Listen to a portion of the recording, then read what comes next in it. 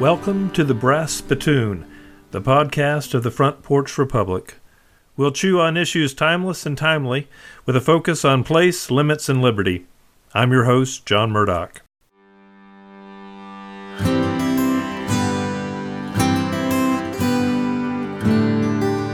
A globe-trotting Wall Street banker who is personally agnostic on matters of faith may seem an odd choice to keynote a Front Porch Republic conference at Grove City College. But today, the travels of Chris Arnade take him far from the five-star hotels he once frequented. A photographer and writer, one regularly featured in The Atlantic and The Guardian, Arnade is what he calls a front-row kid who sympathetically chronicles back-row America. We pick things up as FPR website editor Jeff Bilbrough introduces Chris and his work.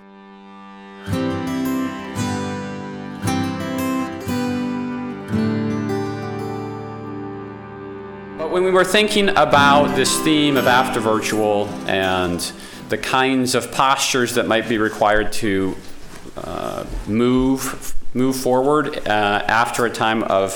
during a time of polarization, Chris came to mind as somebody who really would be good to speak into that.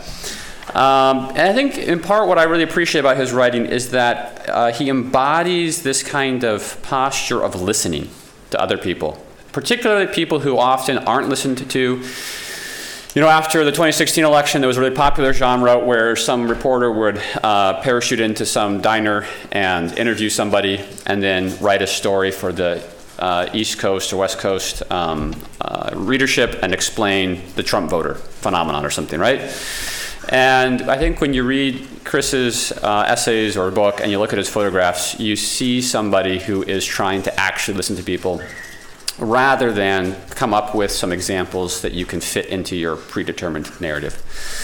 So it's this kind of posture of humble and attentive listening that we maybe perhaps most need to learn if we're going to recover some of these lost goods and think about really difficult tensions. So I'm grateful that he's here. I look forward. He's going to speak, then he's going to take some questions, so I hope you ask him all the hard ones.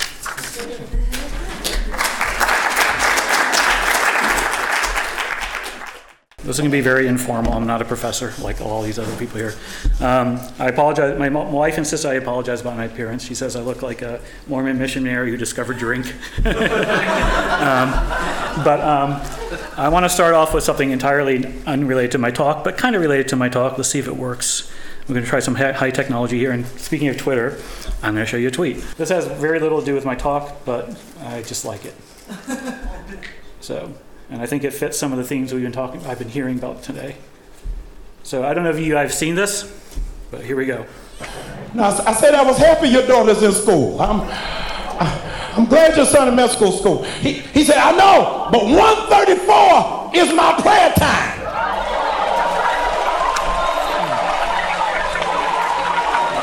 He pulls the truck over. I'm mad because I'm late for my meeting. He goes to the back of the truck, pops open the truck, and takes out his prayer mat. Rolls out his prayer mat on the sidewalk of New York. I got an attitude, because I got a meeting I got to go to. I got some important people I got to see. I got some business I got to take care of. And God arrested me in that truck and said, if that Muslim man can pray in the street, what you gonna do for what I did for you? I don't know where y'all are, but I ain't gonna let no Muslim outpray me. Every time I think of the goodness of Jesus and all.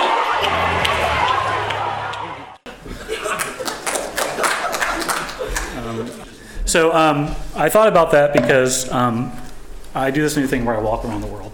I just go to cities and I walk. And I had just been in Istanbul. And I've heard, I'm just a little bit deviant, just a divergence from my planned talk, but I've been hearing a lot about a lack of faith, a problem with faith. There's a lack of faith in the U.S. There's a lack of faith in elites amongst the U.S. And what that shows is there's a lack of faith amongst there's not a lack of faith amongst Black America, working class Black America. There's certainly not a lack of faith amongst Muslims in Istanbul. I saw that same scene that he said performed all the time in Istanbul. The call to prayer woke me up at 4:15. I was in a bar in Istanbul, and it was a hip bar, kind of place you'd find in Brooklyn, Istanbul style. And they had music on. And the minute the call to prayer came on, they turned off the music. Now, could you ever imagine a hip bar in the United States kind of like accepting faith as something central to a culture? So central that they have to respect it enough to listen to the call to prayer. So I think I would like just to add before I speak that I think a lot of what's been talking about here is a problem that is kind of focused on the Western United States, Western European countries in the United States. These things we've talked about, lack of community, they exist in Vietnam. They exist in Istanbul. And so it's very much a Western problem, a Western elitist problem. One of the things that I like about talking here is I usually have to spend 30 minutes trying to explain what you already know. That physical community is central to who we are. You know that. And that's something when I usually talk to people, when I come to colleges especially, you recognize that there's no amount of talking I'm going to do to convince people of that. Because their worldview is so narrow. They're so quantitative. They're so focused on the liberalism project and the goodness of what they're doing that they can't possibly understand they're missing something. They can't possibly understand they got something wrong. And it's not an evil thing. They actually really believe that the modern world they're building, the one I used to inhabit as a banker, the one of higher GDP, higher things, complete emancipation of the individual from any obligations to anything other than what they want to be, is the right path of history. They really believe that. And no amount of convincing them that in the process they've destroyed communities, they've destroyed families, and they've destroyed faith is going to change their mind. Because what you're doing is you're questioning their moral project. And they really do believe that. This isn't some, I've heard some cynicism here on the stage here. They're not coming at this from a cynical angle. They're not coming at this because they're bad people. They're coming at this because they really believe that's the way the world is. That they're on the right side of history, and the right side of history means bringing higher GDP, more profits, and bringing what I would call the sense of emancipation of the individual to be whoever they want to be to the rest of the world. So I had this really weird situation where, and I wrote this in a recent piece, I was in, before I was in Istanbul, I was in Vietnam. Vietnam is, the average, per capita income is like $4,000 a year. United States, it's $80,000. To spend a month in Hanoi, walking through working class neighborhoods, hanging out in the bars, hanging out in the temples, just being a normal person, and seeing people happy, content, living. I think there was a woman here who said earlier. She said, I forget her name. She said, worried about living, not worried about death. That's what people in Vietnam are. And to then go over there and spend 6 weeks there, fly home, get into JFK, go to Port Authority, and just see hell. I mean, look, a lot of the people, I lived in New York City for 20 years, a lot of the stories you hear about New York City are wrong. New York City has a lot going on. It's not a violent hellhole. There's a lot of good things going on there. But there are a lot of sad people in New York City. There are a lot of broken people in New York City. And a society as wealthy as ours should not accept that. And yet we do. There's no place to sit in Penn Station. There's no place to sit in Penn Station. The reason there's no place to sit in Penn Station is because they're worried about the homeless people. In Istanbul, I did not see a homeless person. You know, I didn't see a homeless person, even though they're one-fifth our wealth, because the mosques take care of them, because the family takes care of them, because there's just not as much mental illness there. And at its core, again, going back to what you guys already know, it's because they understand what I call, we're the only country that does not believe in what I call transcendent values, or non-credential forms of meaning. So I'm not the best spokesman for your project, because I'm everything. I travel the world. I got out of my hometown as quick as I could. I'm probably an atheist agnostic. So I didn't necessarily want to come to the conclusions you have, but also I'm a scientist. I have a PhD in physics. And so about 12 years ago, 15 years ago, I started thinking something was wrong with the things we were doing, the liberal project, if you want to call it, the kind of globalist liberal project. I was a banker flying all over the world. And I was selling the IMF projects. I was doing all the things that, just open up your markets, reform your labor markets, get rid of your Social Security. You'll be, the bond market will reward you. Living a very privileged life, and I still live a privileged life now. And I was, of that view that I was somebody. I wasn't a Richard Dawkins fan, but I didn't see him as a clown. But on my trips, I started thinking something was wrong. Like we were missing something, and I remember once sitting in a traffic jam in Rio de Janeiro, not Rio de Janeiro, Sao Paulo. And if you're a businessman flying around the world selling the banker, you end up having the same view of every city. It's 5-star hotels. It's dinners with people who are agree with you, but they in a different accent. They're all committed to the same globalist project of bringing capitalism and individual rights to the world. But I remember sitting one night. It was after an awful financial problem. The world was blowing up. The financial markets were blowing up. And I had spent, 4 days in the office, between the office and the hotel. And I remember running to the cab, getting a cab, and heading to the airport and being stuck in traffic. And it was an awful traffic jam. Nobody has traffic jams like the Brazilians. It was like 2 hours in the back of a luxury limo type thing. And I just remember looking out into the favela, which lined the highway to the airport, and just started looking at people's lives. You could watch. It was like the way it was lit. The favelas are self-lit. It was like watching a stage play of normal people living. I remember seeing a little nightclub where there was a single light hanging down, people playing cards on the table, laughing, having fun. And I'm like, we're missing something. We're missing people. And this in all my business trips, I've never once stepped foot into a favela. And yet, favelas make up a large percentage of the Brazilian population. In all my trips, as business trips to Moscow, I never once went outside of a certain contained neighborhood. It was unsafe, they said. Favelas are unsafe. So I started having these kind of images that we were missing something. We were missing the people we claim to be advocating for. The people we claim to be helping. I didn't talk to anybody from the favela over my 3 years of doing business in Brazil. So around the financial crisis, I used to do these long walks.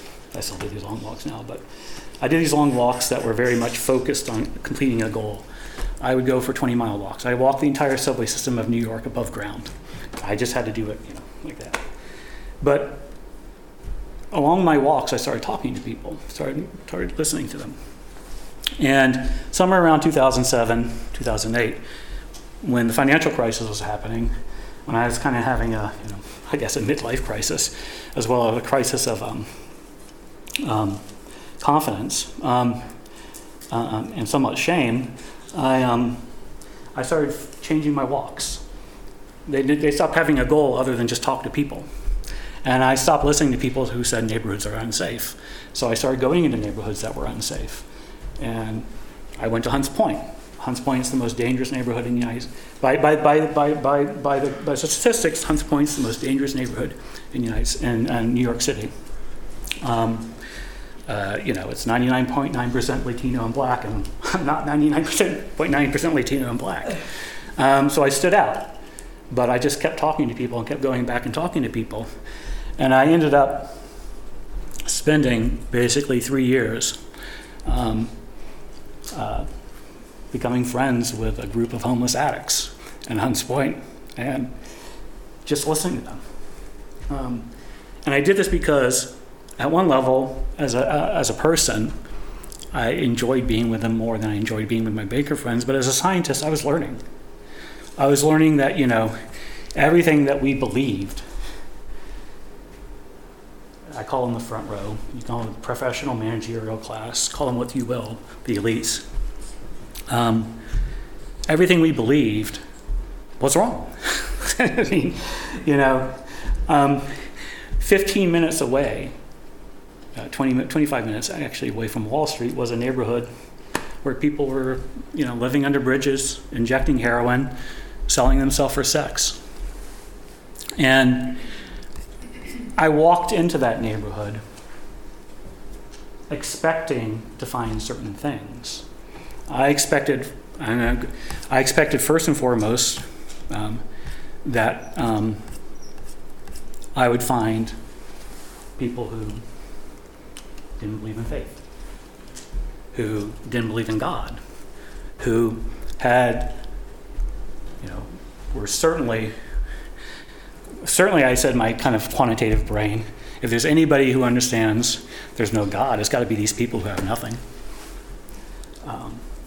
And yet, I found a population that was imbued with faith into a level that I had never seen before. It wasn't necessarily theologically sound religion, theologically sound faith. And that's what I've kind of learned over this project is there's a hierarchy of theology. It wasn't necessarily a proved religion, but it was faith. It was faith. And it was faith in a way that informed their worldview. It was faith that gave them hope. It was faith that was informed by their experiences. And their experiences were everybody dies. They know that because, one bad bag, you're dead. You're very close to death. And when you're very close to death, it's not an atheist in the foxhole thing. It's a recognition that, you have to live. It's a recognition that we humans are very small. That you can't know everything. And that to me is at the core what faith is about. And the difference between a secular front row type and a person like you saw on the screen is a humility, a recognition that we can't solve it all. Everybody all my friends in my banking community, most people in academics, a secular worldview, really do think you can solve it. Just give me enough time, give me enough books, give me enough computer power, I can solve that. That basically to me is what secularism is. The idea that man is greater than anything else. That man can solve it all. That the material world is really what matters most. And we control the material world, so therefore we're the greatest. The addict friends I had understood that that's not the case. So I used to say that atheism was an intellectual luxury. But I think differently, I think atheism is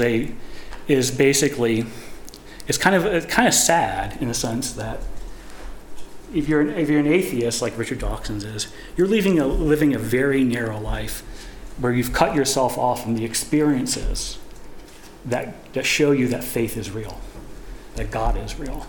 you're removed from the evidence for God, from your luxury, from your privilege. And so in that sense, that kind of mind frame of being removed from reality, or being removed from the evidence of so much, is what our kind of political class gets so wrong. It's what they do all the time. And so that was my first kind of like big insight. It took a lot for someone who, I'm the famous kid who famously, I was raised in a small Catholic community. My dad was Jewish, but even then, we were the only Jewish family, ethnically Jewish, not religiously Jewish. We were the only family in town that wasn't Catholic. So my dad said, "You're Catholic." So we went to Catholic school, and I didn't like to be a server boy. I didn't like it. It was an obligation on my time that I didn't like. And we had a mean new priest who came in. He got shipped from New York down to us, out to farm. And he insisted on returning the ringing of the bells, and I didn't know when to ring the bells. I was an altar boy. So I had long hair then, like I have now, and he said to me, you need to cut your hair. And I just shot back, well, Jesus Christ had long hair. And he kicked me out, and I went home. I said to my mom, "Do I have to go back?" She says, "No." And I was happy. So I was a kid who, if you read my book, I got into arguments with a local preacher guy because he called me an atheist. And I said, I did all that thing, the well-actualing of the Bible. Where did Cain and Abel find their wives? Things like that. So for me to admit that faith was powerful took a lot. It was something I didn't want to see. But I saw it because I was going out and talking to people. And I'm a scientist first and foremost. If I see something that's different from what I believe, I'm going to change my mind. So I also learned about a lot in Hunts Point. I learned about, but primarily for this lecture, I learned about faith. But I also learned about resilience of people. I learned about the vast injustices of our system. I learned how out of touch our elites are with the people they claim to help, claim to advocate for. But so I also, as a scientist, I wanted to know if what I'd learned in Hunts Point was unique to Hunts Point, or in mathematical terms, was it translationally invariant? So I got in my van, and I drove 450,000 miles around the country, kind of doing the same thing. I'd go to places where people told me not to go. I remember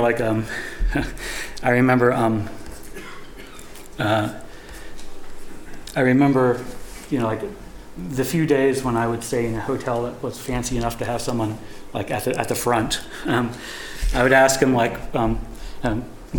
he said something. I said, where should I go in town? And he'd give me a list, and then I'd cross them out because I don't, any place someone tells you to go, I don't want to go.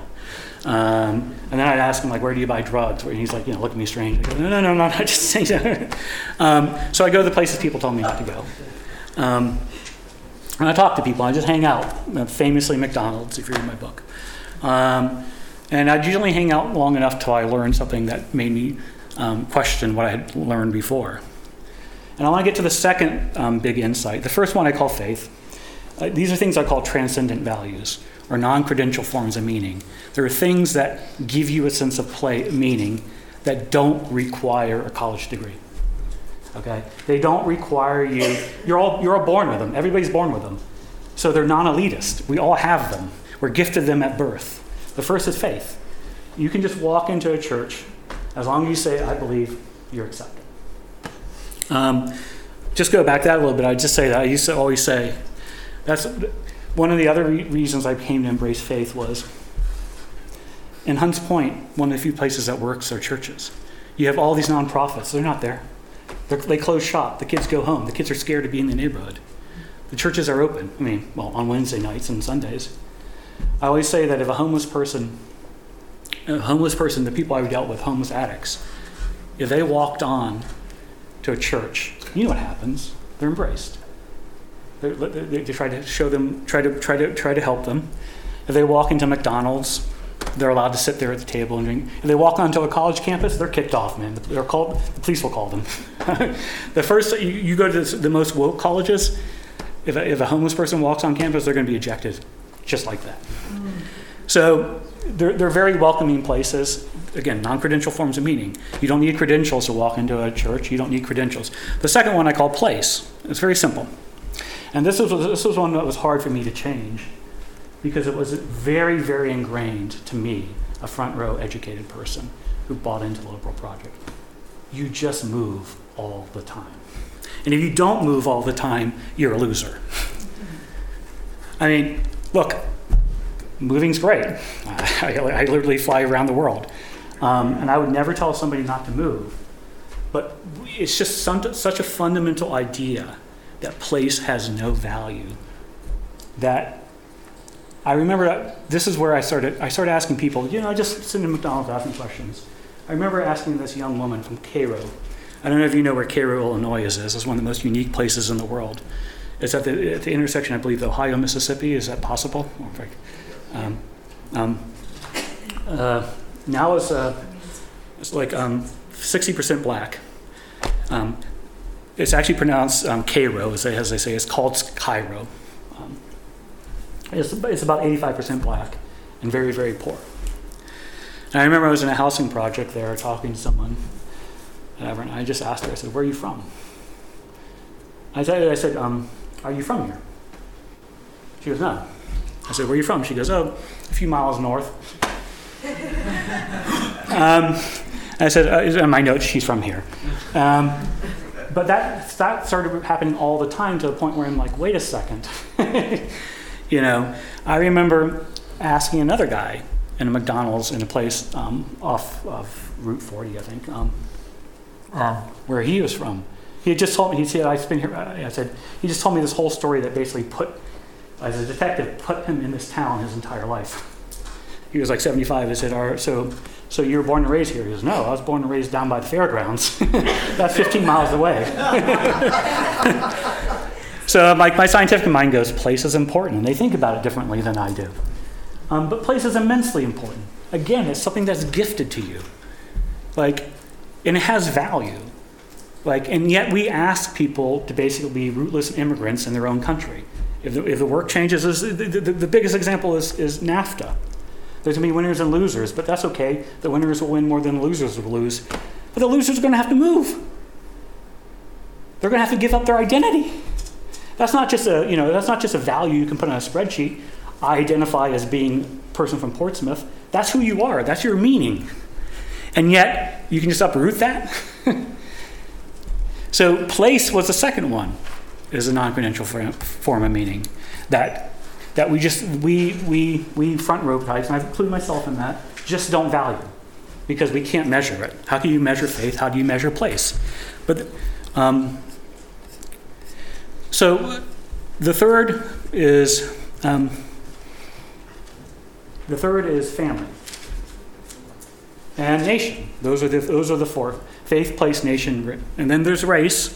That's a touchy one, but they're all things that give you a sense of meaning, and they cost nothing. You're gifted them at birth, and we've taken those and replaced those. We've plowed those over. If you're faithful, you consider it as backwards. If you stay in the same place, you're considered provincial. And family is another one that we've done everything we can to diminish the value of. I remember. I was in East LA, at a McDonald's in East LA, and I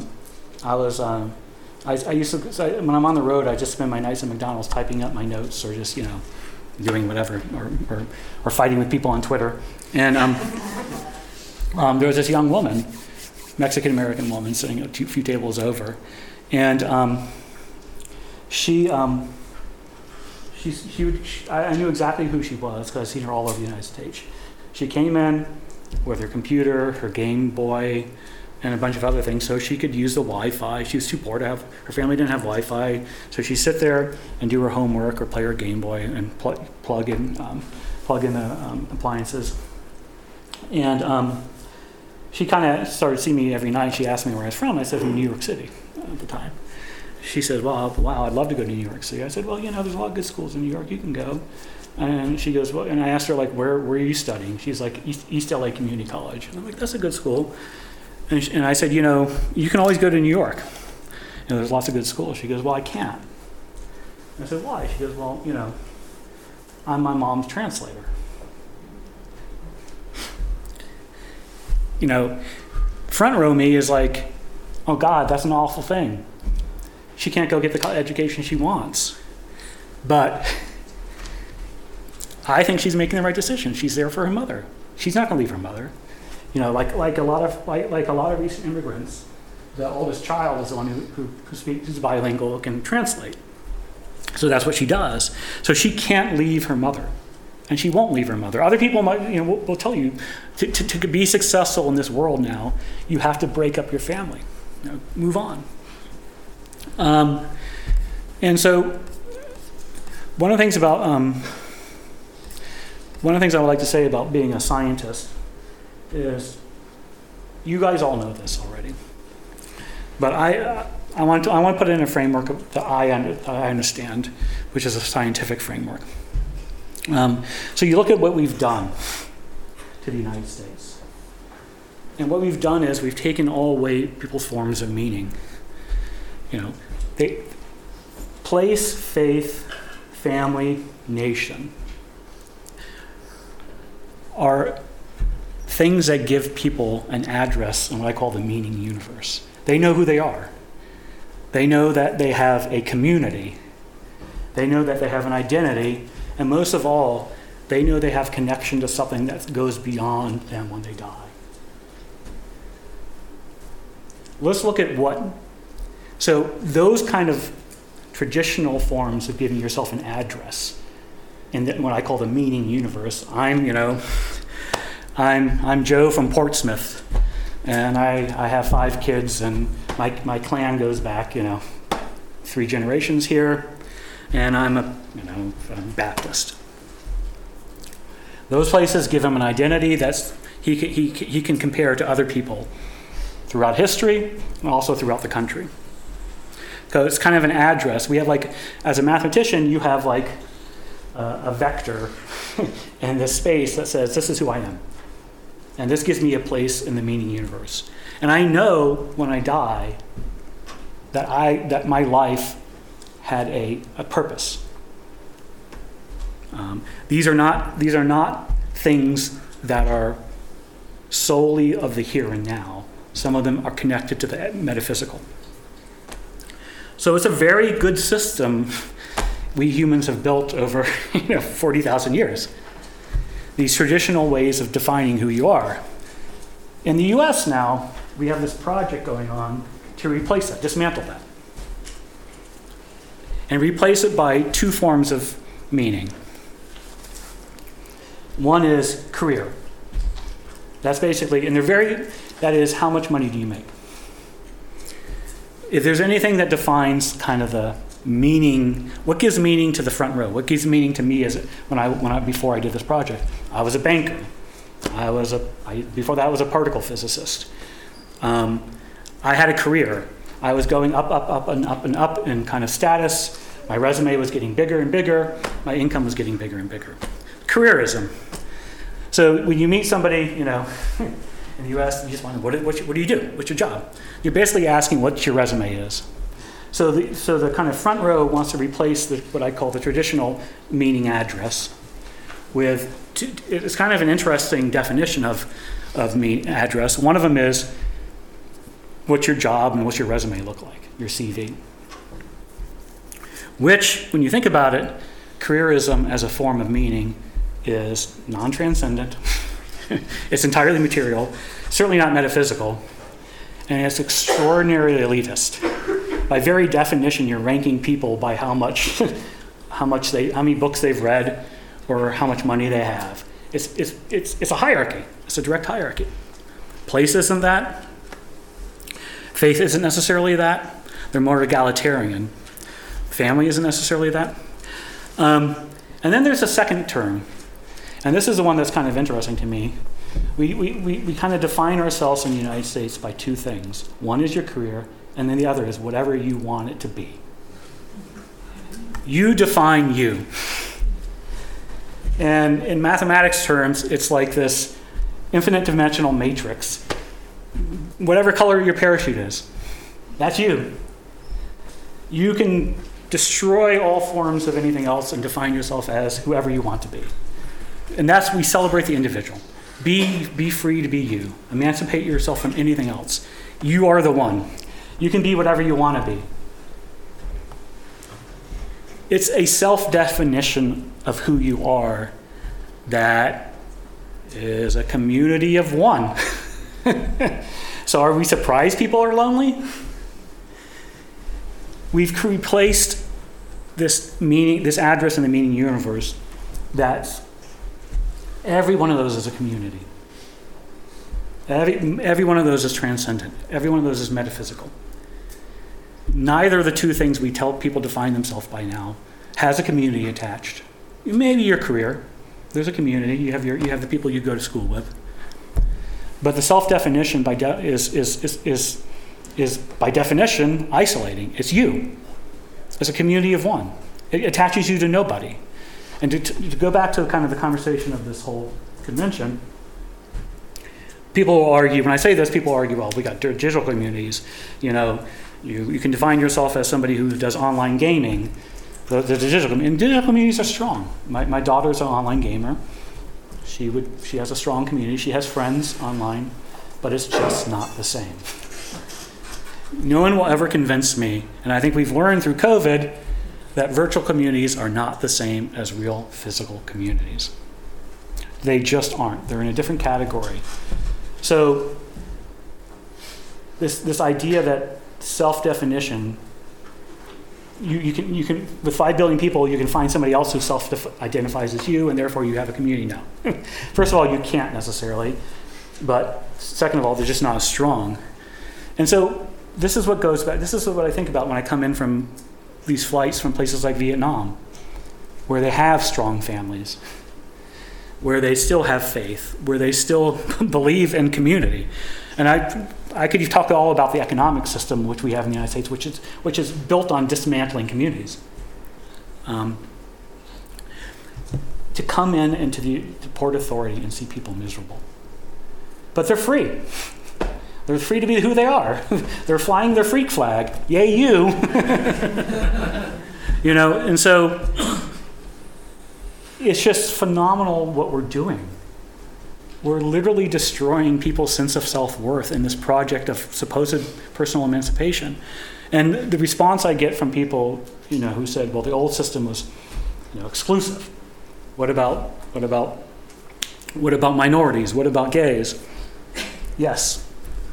Systems are exclusive, but my response to them is, nobody's happy in this system. They're not happy either. It's kind of like, you know, we're all screwed now to be unhappy because we have no communities. We're building this system. And the thing I want to get at is, this isn't just, meaning is everything. It's deep. It's not something you can teach somebody. It's kind of like a technology we raise kids to have. And we're raising them to have this, we're raising them to be isolated. We're raising them to be lonely. We're saying that in the name of, you know, individual rights and emancipation, you have to be an atom flying around with nobody. And that's left a lot of people really miserable because people need community. I mean, if COVID didn't teach us that people need community, then I don't know what will.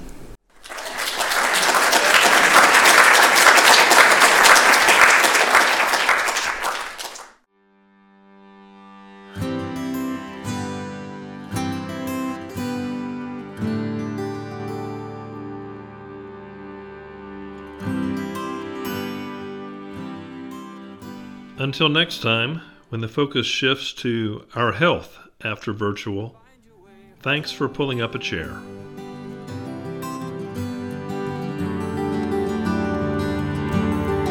Find your way home.